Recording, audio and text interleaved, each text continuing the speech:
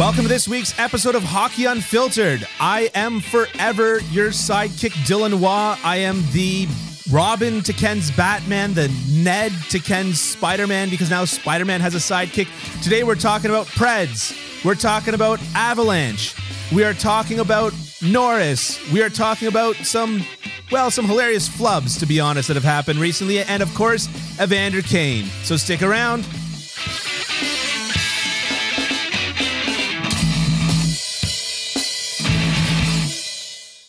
Ken, how you doing? I'm doing okay. You kind of said, so stick around? Yeah. Stick around? Yeah. Like you ended it like somebody who ends every sentence with a question. That's my obsessive compulsive test. That's my obsessive compulsive test, and you failed. Oh, yeah. Okay. All right, good. Yeah.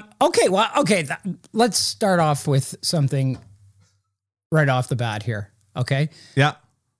You are so much more than the sidekick. Oh. You really are. You really are.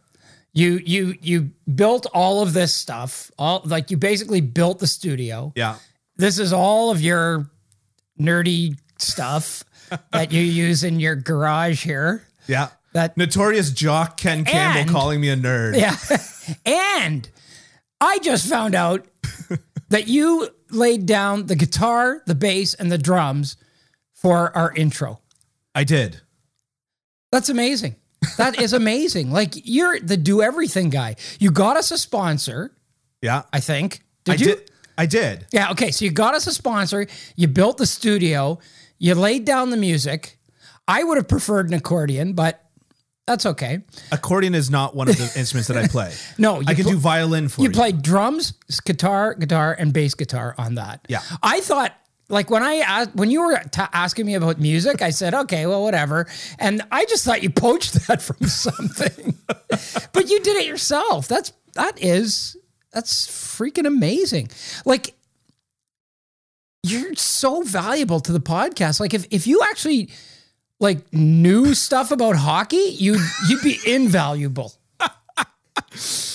Listen, I know that hockey is a sport played in a court of law. Right. Yes. Yes, it is sometimes. It is sometimes. Yeah. Well, there was a lot of, actually, and here is the segue of all segues. Segue of all segues, yeah. There was a lot of interesting calls on the ice last night in the Colorado-Nashville game. Pow! Got him! What are you talking about? There was too many men on the ice. Yeah, in overtime. There was two of them. There was two of them. One at the end of the game. Exactly. Which was legitimate. Right. And the one in overtime was complete garbage. It did not look good to me. Actually, if anybody should have been called for too many men on the ice, it should have been Nashville if there was a team called. Yeah. And so, yeah, and that's how that game ended. Ended on a 4-on-3 power play. Yeah. Which, I mean, that beats it being ended in a shootout, but I would have liked to have seen it decided 3-on-3. I love the shootout. You know what? And somebody tweeted me last night, because I'm always on referees. I'm not on referees. I'm on officiating and the culture of officiating in the NHL. And somebody was like, well, more incompetence by officials. And, do you think the NHL has an officiating problem? And I was like, yes, they do. Yeah. But not because of that. I mean, that's a blown call. That's a missed call. That is what it is. I can live with that. I think everybody can live with that. Right. They're going to miss calls. Yeah. I have no problem with that. And I suspect, as pissed off as Jared Bednar is, he probably is okay with it too. Yeah. They're human beings who make mistakes. Yeah. And okay. So I have no problem with that. The NHL has an officiating problem, but that's not it. Yeah. The NHL's officiating problem is the ignored calls, right? Not the missed calls. And there's a big difference. The missed calls you don't see. Right. Or you get wrong. The ignored calls, you see them and you decide not to call a penalty. Yeah. Yeah. I mean, that was that was just so prevalent in the playoffs last year, especially like if you spent any time on Habs Twitter. The biggest one was when Perry's nose had been exploded with a ref looking right at it and no high sticking call. Now, I was of the opinion last year that Montreal did not get any more whiffed calls than any other team. No, they don't, and no team does. Yeah. No team does. Yeah, I was not of the opinion that Montreal was given a bum rap by the refs. Yeah, particularly since they made the final because Shea Weber got away with murder 7,463 cross checks in the playoffs. Yeah, without some getting say that called count once. is still going today. And I think too. Like, didn't Corey Perry's nose already blow up before that? Not that I know of. No, I'm just talking about his nose. That's all. Oh. Anyways, yeah. There's a lot of people that want to spite his face. is the point. Yeah, and a lot of people would have thought, yeah, he had it coming. Listen, I would have said that before he was a Montreal Canadian, but as soon as he put on the Bleu Blanc et Rouge, that guy just, he cleaned right up. He was a pillar of the community. Now he's back to being a dirtbag. No, now that he's not. On a different Actually, team. he was a great player for them. Yeah. And he's actually been outstanding this year. I know. Got 10 goals. It's unreal. He's got 10 goals. I didn't think he had that in him still, to be honest. Well, he's been outstanding. Yeah. Yeah. So anyways. So officiating on the ice last night is a blown call. You're okay with it? Oh, happens. Yeah. It happens. It's a decided mistake. points. It's a game played by human beings and officiated by human beings who make mistakes all the time. And I have no problem with missed calls, or messed up calls. The ones I have a problem with are, like I said, the ones that they just decide not to call. Like when, who was it, got wiped out right around the net late in the game. And it was already when Nashville was already 5-on-4. They were already on the power play. Right. In regulation. And somebody just got totally interfered with and wiped out beside the net, and it didn't get called. That's the one. Those are the ones I have the problem with. Right. Not the one in overtime. Yeah. From your Neutral Zone Crap article on January 7th, you had a section about the Nashville Predators, and you mentioned Hines finding common ground with his players such as Duchesne and Johansson. Mm-hmm. And Forsberg. That's right. Forsberg, yes. yeah. Small aside note on that. Duchesne last night had Beast. a heck of a game. Beast. Yeah. He handily handled Johnson in the boards, like in the offensive zone. Yeah. Was forechecking. It was in the first period, and he just skated in, knocked him off the puck. Eric Johnson or Jack Johnson? Probably Eric. I don't remember which Johnson it was. It was probably Eric. Skated in, offensive zone, knocked him off the puck, grabbed the puck, clean possession. Yeah. More offensive zone play. It was incredible. And of course, for a guy that's been maligned throughout his career for being a little bit of a perimeter player, it was a gutsy play. He dug in last night. Yeah. You could tell he was all in. Yeah. I don't know if it was because he was playing his old team or because it was a really, really big game in that division. Yeah. Probably a couple of those things, but he was outstanding. And he's been that a lot this year. And so is Ryan Johansson. Yeah. And Philip Forsberg, to me, the biggest difference between Philip Forsberg this year and Philip Forsberg from the last couple of years where he hasn't been as good is he's playing a power game now. Right. And he's always had the skill. So what it looks to me is he's doing is he's using that power to get into the scoring area.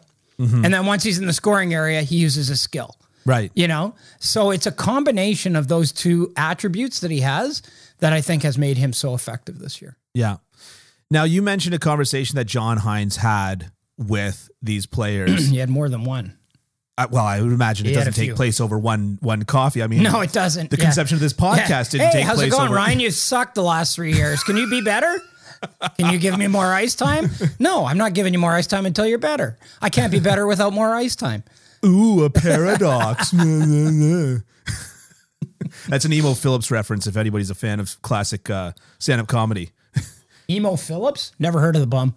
Oh, he's a comedian. He goes, police officer pulled him over and says, "You have the right to remain silent. Do you wish to exercise that right?" And he thought, ooh, a paradox.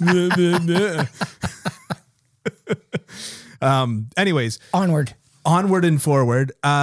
You mentioned that there's a conversation. Do you think that conversation was strengthened by the play of UC Saros last year? Because he was a Vezina candidate really last year. Oh, and he has one this year. He has one this year, absolutely. If not the winner. Do you think so? He's close. Yeah. Oh, yeah. He's been good. Yeah. They've given up 40 shots in each of his last 4 starts. Yeah. 40 plus shots. Yeah. And all he does is stop them, and all they do is win.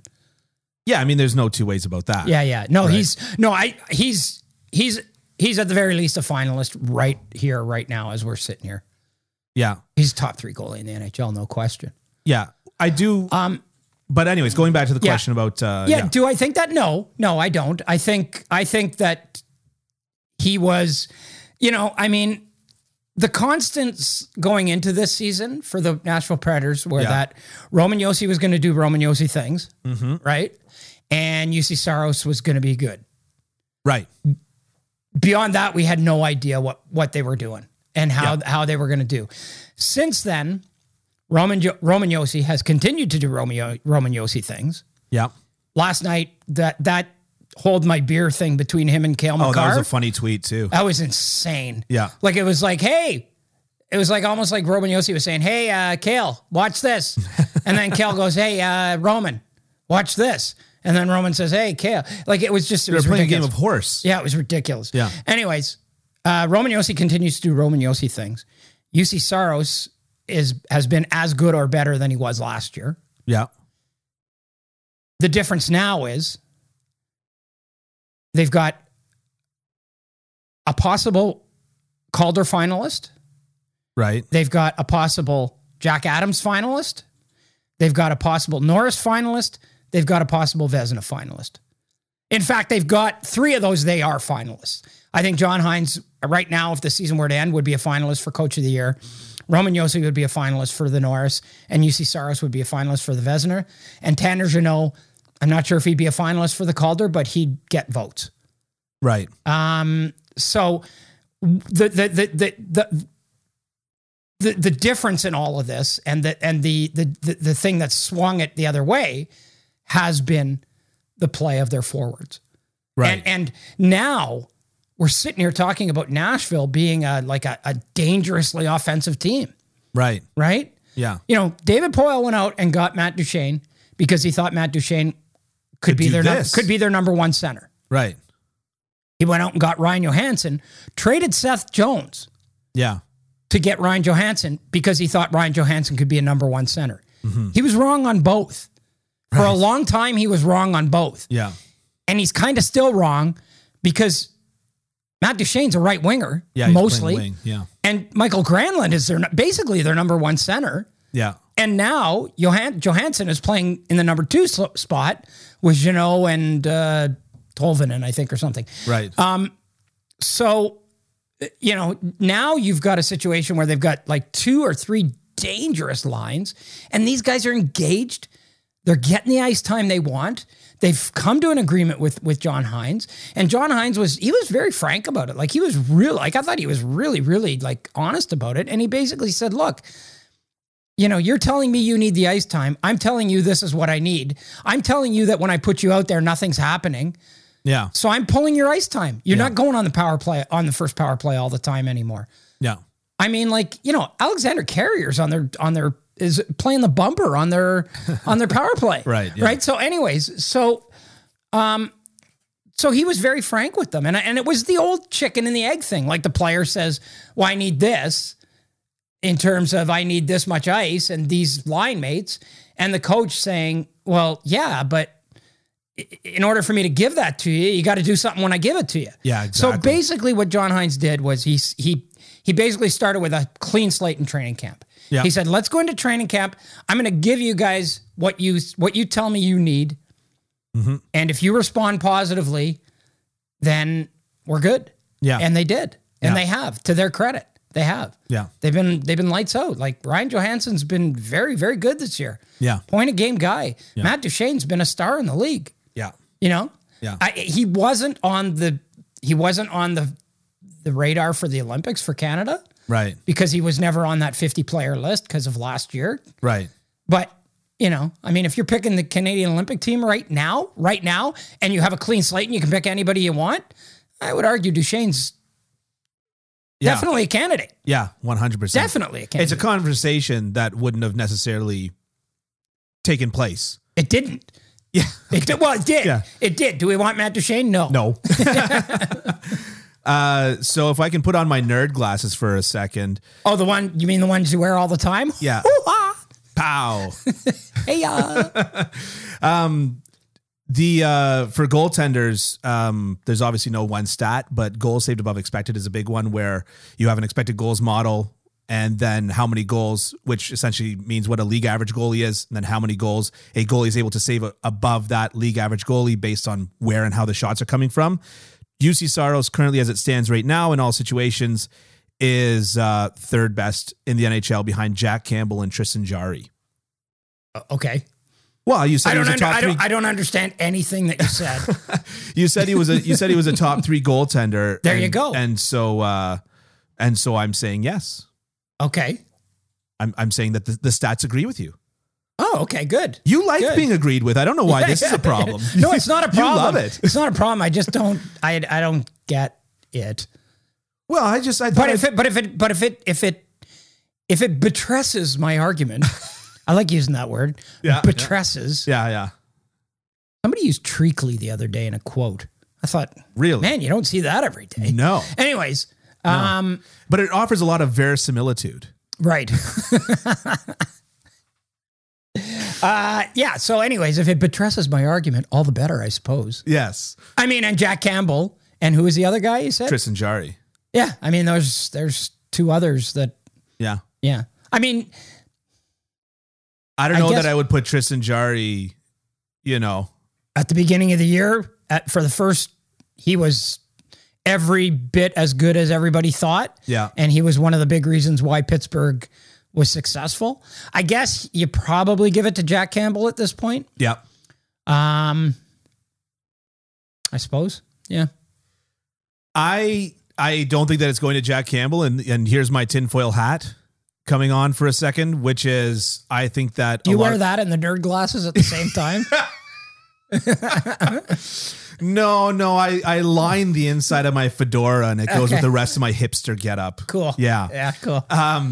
Listen, Jack Campbell. I think that a lot of the people voting on Vezina, it's the GMs that vote on Vezina, right? It is. And so, yeah, I don't know if Jack Campbell's got that that quality of being on a team that people don't expect him to perform on. No, because but if it's the GMs, Carey Price will probably win it again. Yeah. Even if he doesn't play this year. Yeah. They all think he's great, right? And people talk about how sometimes the writers get it really wrong, and we do. Yeah. We do. Like the year some people voted for Alex Ovechkin as a right winger and a left winger for the All-Star team, and he ended up making it at both positions. Yeah. Writers had to take the L on that one. Yeah. I get it. But you know what? I'm going to sit here and I am going to defend myself and my colleagues to the death on this one. Most of the time we get it right. Well, I'm hoping it doesn't come to that. Most of the time we get it right. And I think the GMs, their record on the Vezina is not as great as ours, I think. Yeah, I would definitely argue that the year that Price got his Vezina was not his best year. Yeah. And the 2 years later, he got another nomination and he had a bad year. Yeah. He had a bad year. And Marc-Andre Fleury getting the Vezina last year was a travesty. You think it was a travesty? I think it was a travesty. Yeah. I don't even remember what happened last year. Why do you think that? Just he wouldn't have been in my top 3 conversation. Who was your top, who are you guys? Boy, I don't know. I guess you have to look at goals expected over I'm gonna goals saved over expected percentages divided by high danger chances times goals per 60. Is that what you have to do? You do get it. No, I don't. Every one of those drawings, every one of those diagrams that those guys do, they look like an X-ray bearing really bad news. Like they do. I have trouble with the it's like I don't want my ultrasound to look like that because it looks like I have cancer. Like I have trouble with the graphs because I feel like when they do the lines like everywhere and you're what the hell? Yeah, like when you create a graph, you now not only need me to learn the theory behind the stat that you're using or the analytic that you're using, you now need me to learn how to read the graph. Right. And my brain works on learning one thing and not two things. Okay. But I did look it up because I knew that I was just going to forget names. Vasilevsky would be my okay. There. Was that nerdy enough for you? Oh, no. And he was third on the goals saved above expected list. Yeah. Behind UC Saros. Divided by high danger chances times goals per 60. Yeah, exactly. Yeah. But behind UC Saros and Semyon Varlamov. Okay. So, yes, I would have had Vasilevsky as my Vezina if I was a GM. Okay. Which that would be the one thing that I would do right as a GM would be vote for the Vezina. That'd be it. That would be it. Yeah, nothing else. Boy, this guy really doesn't seem to know what he's... Oh, but that's a good Vezina vote. So you wrote an article, Logan Mailloux ready to return to the ice on January 6th. I think that the article was released on January 6th. You mentioned that his drafting by the Montreal Canadiens contributed to costing people their jobs. I joke about you being hockey's outsider. Which I am. Which you are. But you do have a lot of inside connections. I begrudgingly... grant you. And so I'm curious as to do you know, like, how much you know, or how much is it like a thought that like how certain are you, I guess would be the question. I'm fairly certain that Paul Wilson, the VP communications, it was a huge factor in him losing his job. Yeah. I mean, he hadn't been on the job very long there. Yeah. And he was one of Jeff Molson's, and like he was their handpicked guy to do that job. Yeah. And they dismissed him. Yeah. So somehow the messaging or the advice they got or whatever, I have to believe that was a huge aspect of him being fired. Yeah. I mean, Jeff Molson says that it wasn't something that contributed to Marc Bergevin's firing. I don't believe that. Yeah. I don't think it was the reason, but I think it was a reason. Yeah. I think the way Trevor Timmons handled that news conference after they drafted him. Yeah. Again, I mean, Trevor Timmons, I mean, if you listen to every Hab fan in the history of the world, they had a laundry list of a litany of justifiable reasons for firing Trevor Timmons. Right? Yeah. The drafts were not good. No. Not good. Yeah. So, I mean, that's a big part of it too. Yeah. But I don't think it was the reason, but I think when you look at it in totality, it was a reason. Yeah. So you're basically saying that Wilson was kind of set up like Tom was in Succession. They just elevated him to take the. Oh, you don't watch it? No. Oh, well. Okay, never mind. So it doesn't. It will. Your pop culture reference will mean nothing to me. Of course, I didn't know who Kodak Black was until last night. So and there's a lot of people I'm sure that are in that boat, and we're going to get to that. I didn't know who Kodak Black was until last night. Oh, you didn't? I asked my son. He said he knew who he was. Yeah. And then I showed him the clip, and my son just laughed and laughed and laughed. And he said, that's hilarious. So let's just jump to that question since we're there anyways, right? Already?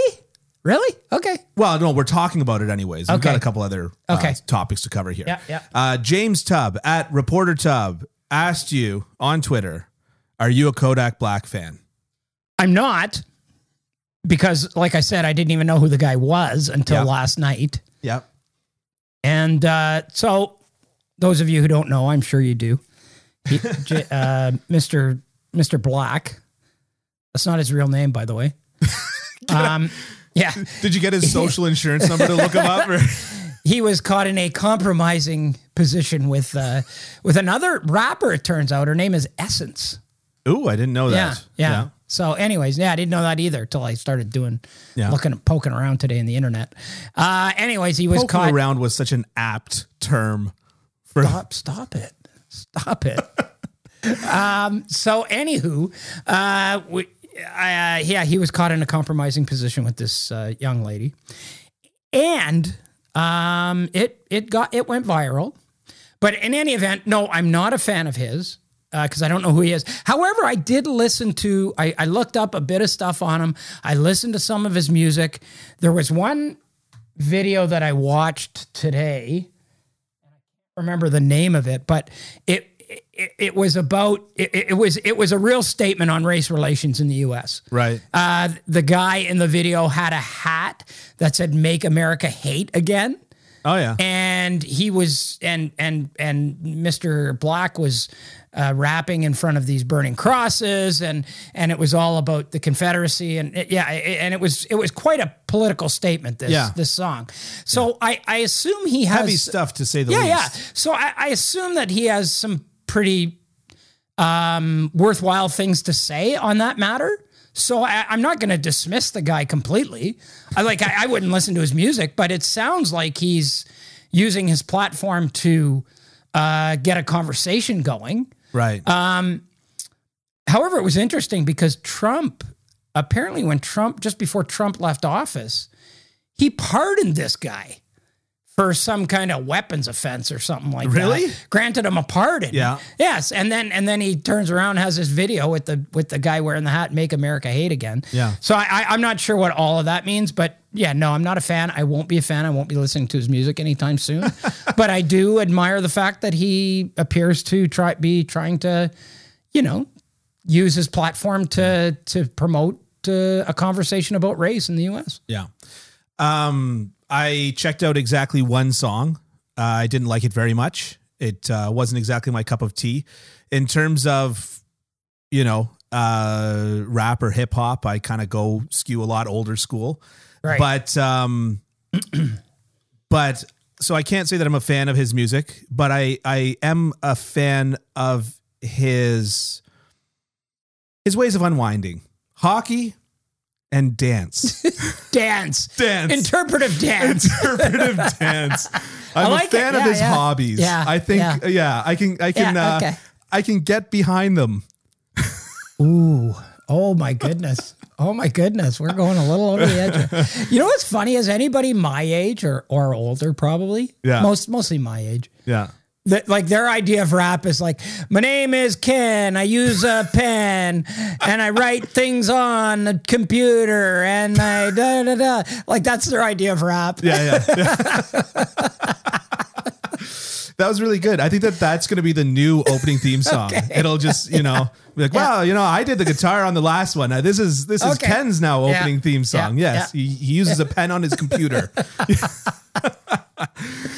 All right. So next article that you wrote about was on January 11th. By the way, these are all available on Hockey Unfiltered. You can just go kencampbell.substack.com. Check it out. It's, these expand a lot on what we're talking about here. And then this expands on what he's talking about there. It's a whole thing. It's an ecosystem, if you will. It is, yeah. It's the Ken Campbell There's ecosystem. There's a lot of cross promotion and symmetry going on. Yes. We ideated this, and this is what we came up Synergy. with. Yeah. Okay, just throw out corporate mumbo jumbo terms now. Yeah. Yeah, darn right. Yeah, I've spent so much time working in offices. I think. Okay, here's one, and I really do have this is a question. How do we monetize this? This is when we'll cut to the ad read. Right. Yes. Oh, yeah, the ad. Hey, everybody. It's the moment you've all been waiting for. The NFL playoffs are here. And with MyBookie, you can take home your biggest wins of the season thanks to their double deposit bonus. It's easy. Sign up with your MyBookie and use my promo code HockeyUnfiltered. Make your first deposit and bang, double your money instantly into your account up to $1,000. Now that you're loaded up and ready to go, it's time to place your bets with no regrets and get your wins when it matters most. If you're torn about where to place your first bet, listen up because I'm going to give you a push in the right direction.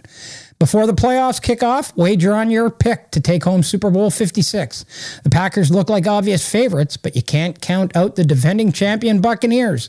The field is wide open this year, so head to MyBookie and back your team to go all the way this postseason. Don't miss out on your double first deposit up to $1,000 by using promo code HockeyUnfiltered. Head to MyBookie, place your bets, and get ready for the unmatched intensity of playoff football. Don't forget to check out the terms and conditions on MyBookie. Bet anything, anytime, anywhere with MyBookie. So anyways, this is January 11th. Teams won't be able to help themselves when it comes to Evander Kane. You wrote a long article about just how checkered Kane's past has been. My question is this. Is there a precedent? And when I texted you this question, I said president. So Yep. are there presidents that have done this? Is there?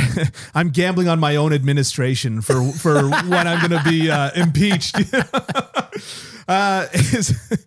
Is there a precedent for a player this established as one of the better players in the NHL? You know, but is there a precedent for a player this established and this talented to be essentially shunned, to a team just say, don't care, take your 30 goals and your fisticuffs and all the other, you know, things that you can add to a team and go home? He was San Jose's best player last year. Yeah, he was. He was their best player. And the fact that they made it very clear that they didn't want him back in their dressing room and in their group is hugely telling. Right. Is there precedent? No, I don't. I'm trying to think like, you know, Sean Avery, but Sean, come on. Not even close. Yeah. You know, Slava Voinov is not playing hockey now because of some terrible things that he did, but that was legal and he had his contract terminated because of it, and he'll almost certainly never play in the NHL ever again because of it. But that was a legitimate crime, right? That precluded him from being able to even be in the United States, or he would have been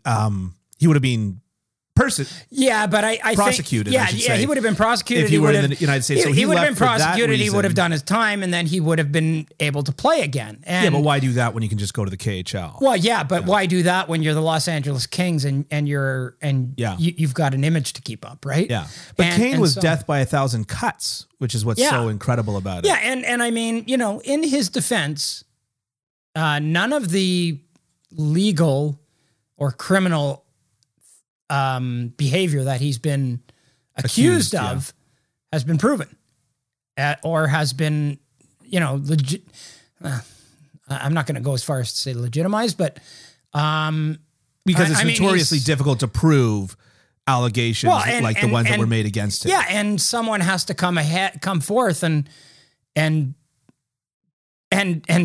you know, talk about those allegations in something more than the court of public opinion.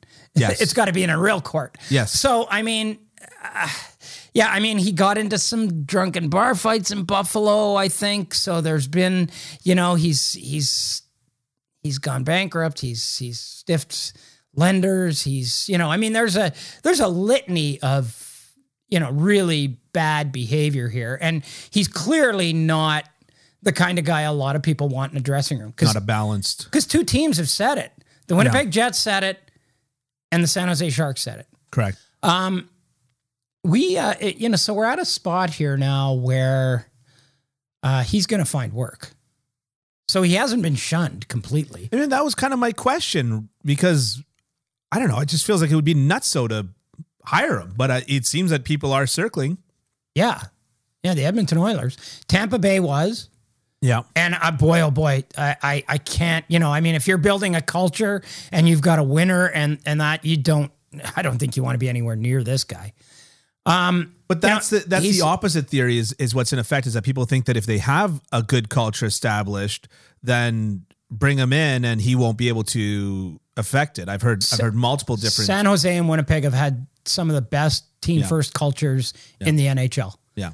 The NHL, you know, I mean, San Jose had a room with Patrick Marleau, Joe Thornton, Joe Pavelski, Logan Couture, you know, really stand-up guys that really towed the line and really made players aware of what they needed to do to be a San Jose Shark. Mm-hmm. And they had a culture that was probably as good or better than any other team in the league.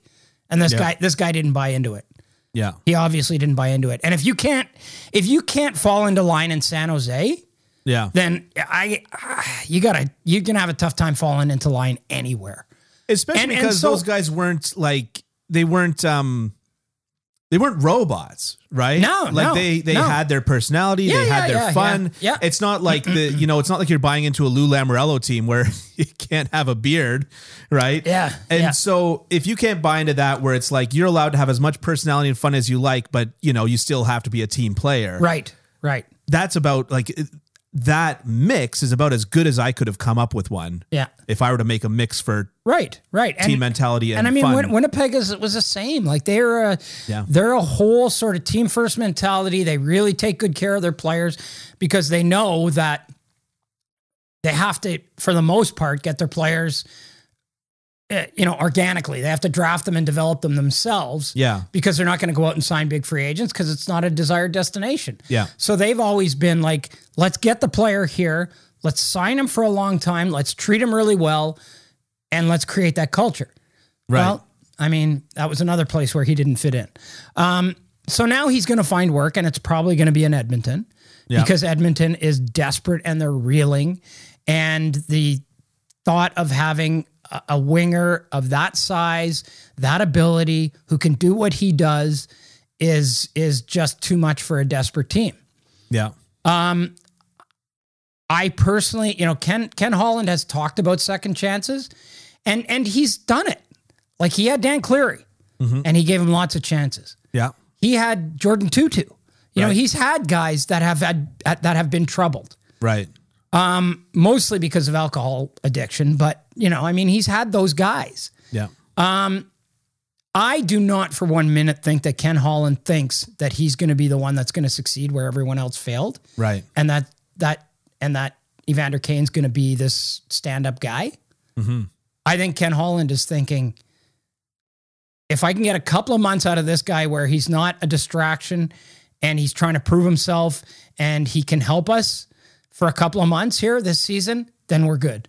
That's all I want. We need somebody to come in here and, because, on the one hand, you bring in a guy like Duncan Keith under the guise of, we need leadership, we need culture, we need accountability, we need all those other things. You bring in guys like that and you bring in the Zach Hymans of the world, right? For the same reason. Yeah. Well, then you pivot and you bring in this guy. Yeah. Like it doesn't make any sense. Yeah. From a culture standpoint, but they're desperate. And I knew this would happen. They can't help themselves. They just cannot help themselves. Yeah. And I think signing Evander Kane speaks to your culture. Yeah. Or lack thereof. Yeah. Yeah. I was thinking about other players. There was obviously that going back to Nashville, there was that incident with Radulov. Yeah. And he was suspended by the team. But even then it didn't seem as much as like the team didn't want him around as much as Russian players were signing big contracts in the KHL. Yeah. Because that was shortly after Kovalchuk signed his big contract in the KHL. Yeah. It just, there was an enticing option and Radulov said, screw it, I'm going to take it. Yeah. And so it wasn't really like a shunning. And then even when he came back to Montreal, it was in the media that Bergevin had a conversation with Weber, who said, he was a little bit immature, but he was a good guy all in all. Yeah. So there wasn't really as much of a issue per se. But I mean, I'm going to throw out a game. I'm going to throw out a name here, and it's not an equivalent, but speaking of Shea Weber, how about PK Subban? In Montreal. It's not the same thing because they got a really good player in return. I know, but he wasn't. It was the same. There were similar personality issues. I mean, PK Subban, not comparing anything PK Subban has ever done to what Evander Kane has done. Just comparing it to the situation in whether or not you want this guy around. Yeah, no, there was clearly a level of personality to getting rid of PK Subban in Montreal. But I just think that there are people that get traded because they don't fit, or like think about Hoffman in Ottawa as another example. There are people that get traded because they don't fit, and they sometimes get value and they sometimes don't get value. Yeah. But to turn around and say 30 goals, don't want them. Don't want it. I don't even want to trade you for 10 goals. And in fact, they were willing to trade those 30 goals and pick up salary in a trade. Yeah. That's how badly they wanted to trade this guy. Yeah. And they couldn't. Yeah. And so now they're saying, take your 30 goals and go somewhere else. Yeah. Because Subban, I mean, Weber's a good return. Weber was a good return. Yeah, no question. Turns out that Montreal won that trade, which to the shock of me as much as anybody, right? That how many good years of Weber Montreal got compared to who would have ever guessed that Subban would have fallen off the cliff that he did. Yeah, and Montreal's in a perfect situation with Weber too. Yeah, because now Nashville has all the cap recapture. Well, no, nobody's going to have any cap recapture because he's going to go on LTIR for the rest of his career. Yeah. So there's no cap recapture. Yeah. But I'm just saying there's not even a risk. Yeah. There's not even a risk. And so now you're in the declining years of paying the guy, right? Like, I don't know what he's making this year and next year and the year after that, but I know by the end it's like $1 million in the last year. So you're in the declining years of paying him real money. Yeah. And you don't have to worry about that millstone of having that number on your cap. Yeah. Too. So yeah, absolutely. Yeah. All right. You want to go to something a little bit more fun? No. Yes. No? Yes. Oh, okay. I thought I could have sworn you said no at first. All right. From that, we'll get into the legal nitty gritties of exactly how cap recapture works. And we do want to do the fun thing. Okay. U.S. national team. Nice. U.S. Olympic team. Yeah. The U.S. National Olympic Team. You had a tweet about it. I believe you have an article that will be coming out probably as people are listening to this or shortly after people listen to this. As part of my notes, either today or tomorrow or at some point this week. It's part of Ken's notes. So U.S. national team, they've named a number of enticing young college men into the group. And so tell us about some of the names and what your thoughts are with them. Well, I'm first thing I want to say is I'm here for it, man. I'm here for this. This is going to be outstanding. I think it's going to be really exciting. This team might get slaughtered. But they're going to be fun to watch and they're going to be exciting. Yeah. And we talked about it before the podcast. Like, what is the most enduring memory from the 2016, was it? Yeah.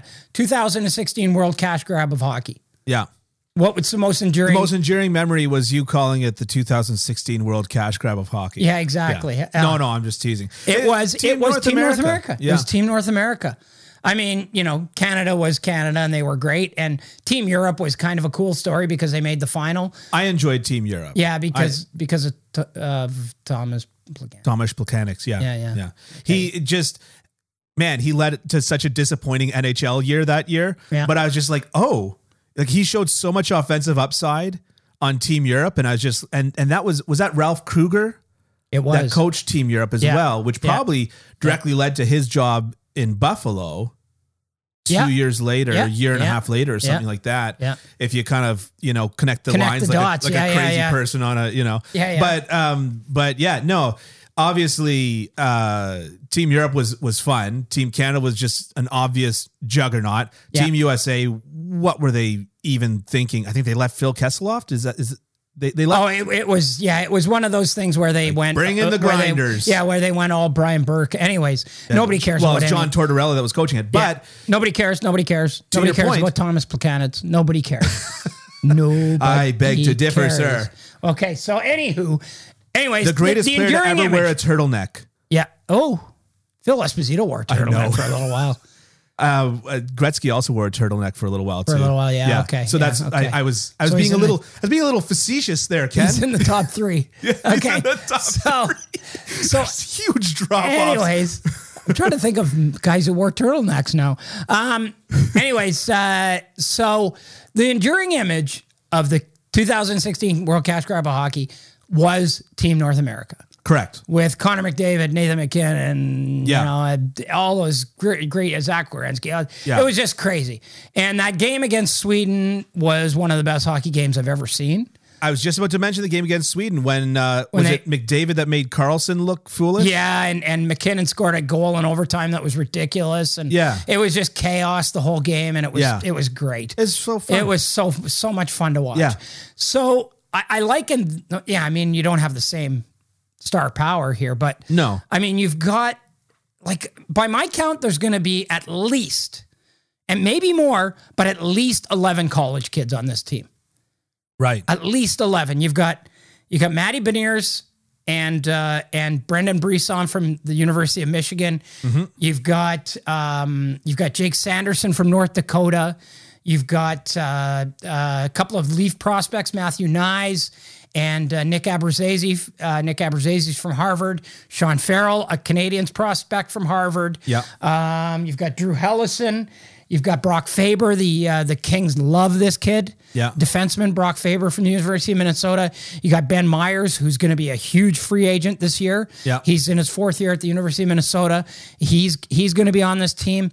I just look at this team and, like I said, I'm all in. I'm all in. I'm excited about the Olympics now. I wasn't excited about the Olympics before. Yeah. But now that I'm going to have a chance to see those guys, I'm going to have a chance to see Owen Power, maybe Kent Johnson for Canada.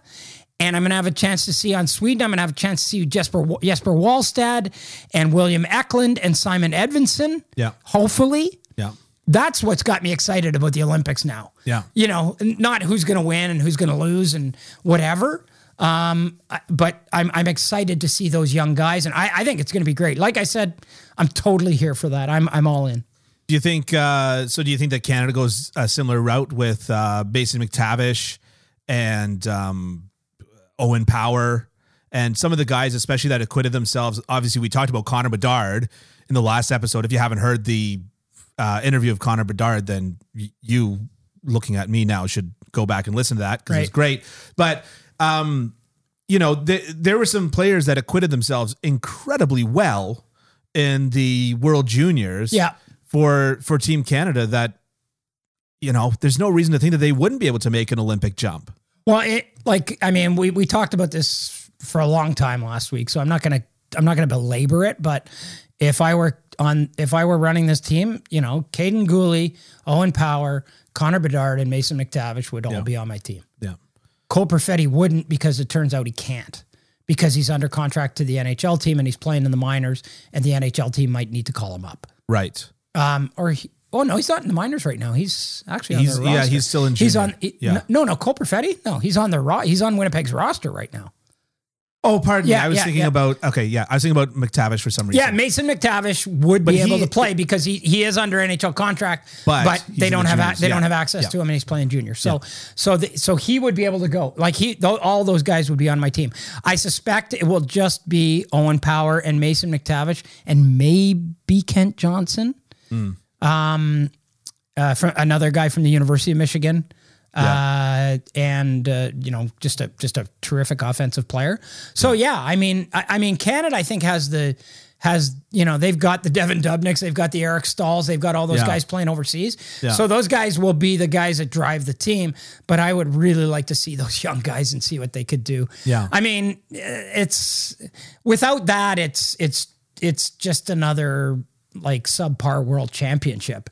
Yeah. Right? Yeah. With those guys in the mix. Yeah. Like I'm excited now. I'm juiced. I'm stoked. I want to see these guys. Yeah. The last Olympics, it just was so lopsided with the athletes from Russia or whatever. Although they almost got beat.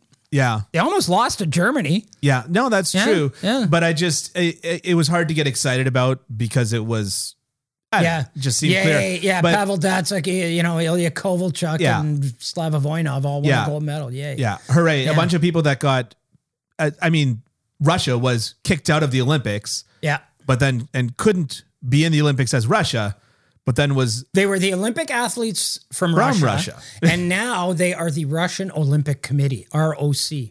Uh-huh. Yeah. Yes. I don't like their team too much. I don't like their team so much. No. And their goaltending, last time they had Ilya Sorokin and Shesterkin. Yeah. This time they have three guys that I don't even never heard of. But how many times has Russia gone? Bring back Brizgalov. We want the quotes.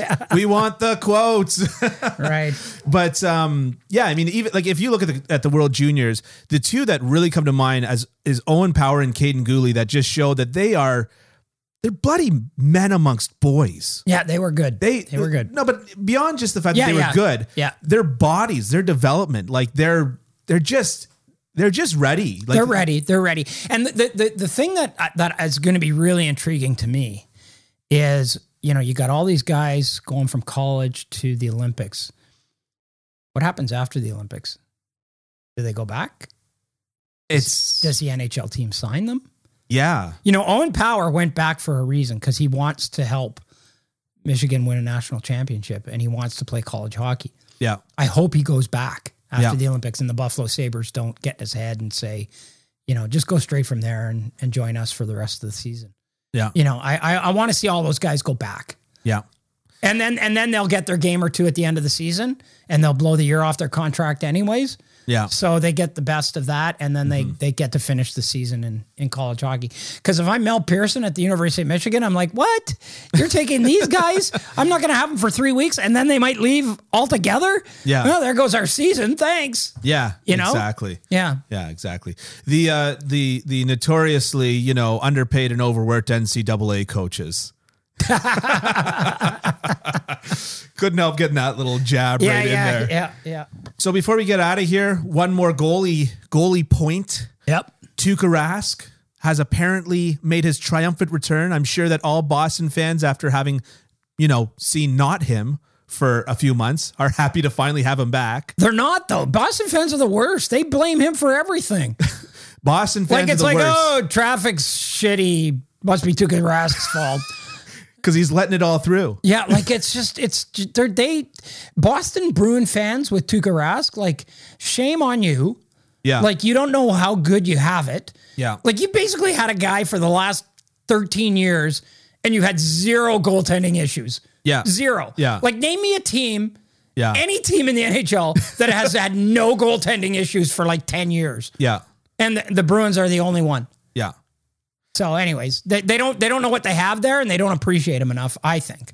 I would have thought that after watching Swayman and Allmark, they would have begun to appreciate Tuukka Rask. I mean, you know, absence makes the heart grow fonder. I don't know. Those guys were good. That's the guy I feel most sorry for is Jeremy Swayman. Yeah. Because he was actually doing pretty well.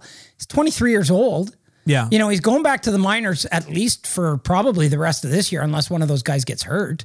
I mean, Tuukka could blow out his hip in a week. Yeah. We don't know. Yeah. But Allmark's not going anywhere. He's got a no move. Yeah. He's there for this year and next. He's not going anywhere. Yeah. So the guy they had to send down, they couldn't put him on the taxi squad even at this point. Yeah. Was Jeremy Swayman, who I thought was doing pretty well, and he was playing well. So do you think that Allmark would waive his no move? I mean, he obviously signed into Boston probably wanting and expecting to be the number one goaltender. And I don't know why. A contender. I don't know why he would. I mean, for that reason, he wanted to play for a contending team, and he got the no move for a reason, right? But like, what if like Edmonton came sniffing, and he turned around and said, "Yeah, I could help Edmonton become a contender again." You're playing for Boston though right now. You signed with them. And then you're going to turn around and go to Edmonton? Well, it's the age-old goaltending question. Like, would you rather win a cup as a backup, or would you rather do well as a starter? But I mean, no disparaging Edmonton here, but who waives their no move clause to go to Edmonton? Nobody. And this guy wouldn't. He wouldn't do it anywhere, I don't think. I think he's there. He signed that for a reason, and he's there for this year and next year, and Rask is there presumably for the rest of this year, unless he gets hurt. To your point about how good Rask has been, I think it was the 2013 Stanley Cup playoffs where Montreal and Boston faced each other in round 2, if memory serves. And of course, that was the time where Carey Price was at the absolute peak of his career. And watching that series to me was such a treat, not just because Montreal won, but because it was so clear that... Well, it wasn't 2013 then. Because 2013, Boston went to the final and lost to Chicago. That's right. So then it was 2011. No, 2011, Boston won the Stanley Cup. Keep trying. Keep trying. Okay, hang on. I don't know what year it was. 2014. I don't know what year it was, but it wasn't those 2 years that you just said. All right. My brain is notoriously bad with numbers. Okay, I think it's almost for sure 2014. Wait a second. Aren't you a nerd? Aren't you a stats nerd? My brain is notoriously bad with numbers. With remembering numbers. Oh, okay. I'm not a rote learner, as they say. All right, I'm looking it up. I don't mind. I don't mind looking it up to make sure that I get things right. Of course, this is when my internet decides to be slow. Yeah. All right, everybody, wait around with me while we figure out What year was? Wow, I can just hear the massive like click, click, click. I'm turning it off now. Anyways, I think it was 2014. My point is that Price was at the peak of his abilities. And what became very clear in watching that was that as much as Price was the best goalie in the NHL, Tuukka Rask was not as far behind as second best goalie in the NHL as people would believe.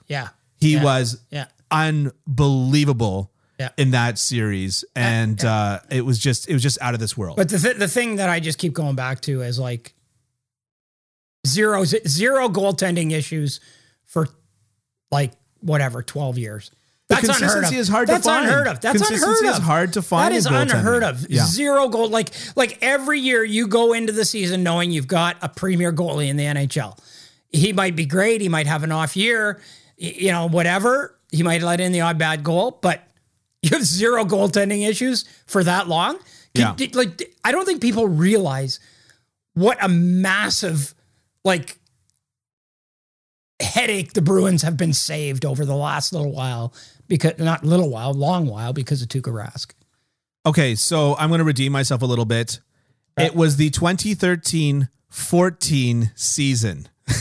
No, that's 2014. Sorry, buddy. I know. Yeah. I'm well aware, but I'm gonna go ahead and call it the 2013-14 season and make myself redeem at least like 20%. That was year the Canadians went to the conference final and got beat by, and Chris Kreider ran over the said Carey Price. Did you almost say Jose Theodore? No, I don't know what I was saying. You've got a Theodore poster right behind your head. Carey Price. So. It was the said Carey Price that Chris Kreider ran over. That's absolutely correct. That was the year. Yep. So before we get out of here, please like, subscribe, whatever you're listening to, just subscribe, leave a comment. That helps other people find what we're doing. Check out Ken's writing at kencampbell.substack.com. If you can, paid subscriptions are obviously preferred, and there's more content for the paid subscriptions as well. And it's, in my opinion, it's well worth it. And leave a review on this. If you can watch it on YouTube, Apple Podcasts, listen to it even directly through the Substack. And if you sign up for the Substack, it'll come directly to your email address. So all good stuff. Yep. Ken, thank you so much. It's been a slice. It's been fun. All right. 4 down, hopefully hundreds to go. Yes, our 1 month anniversary today. Oh. What did you get me? You'll find out.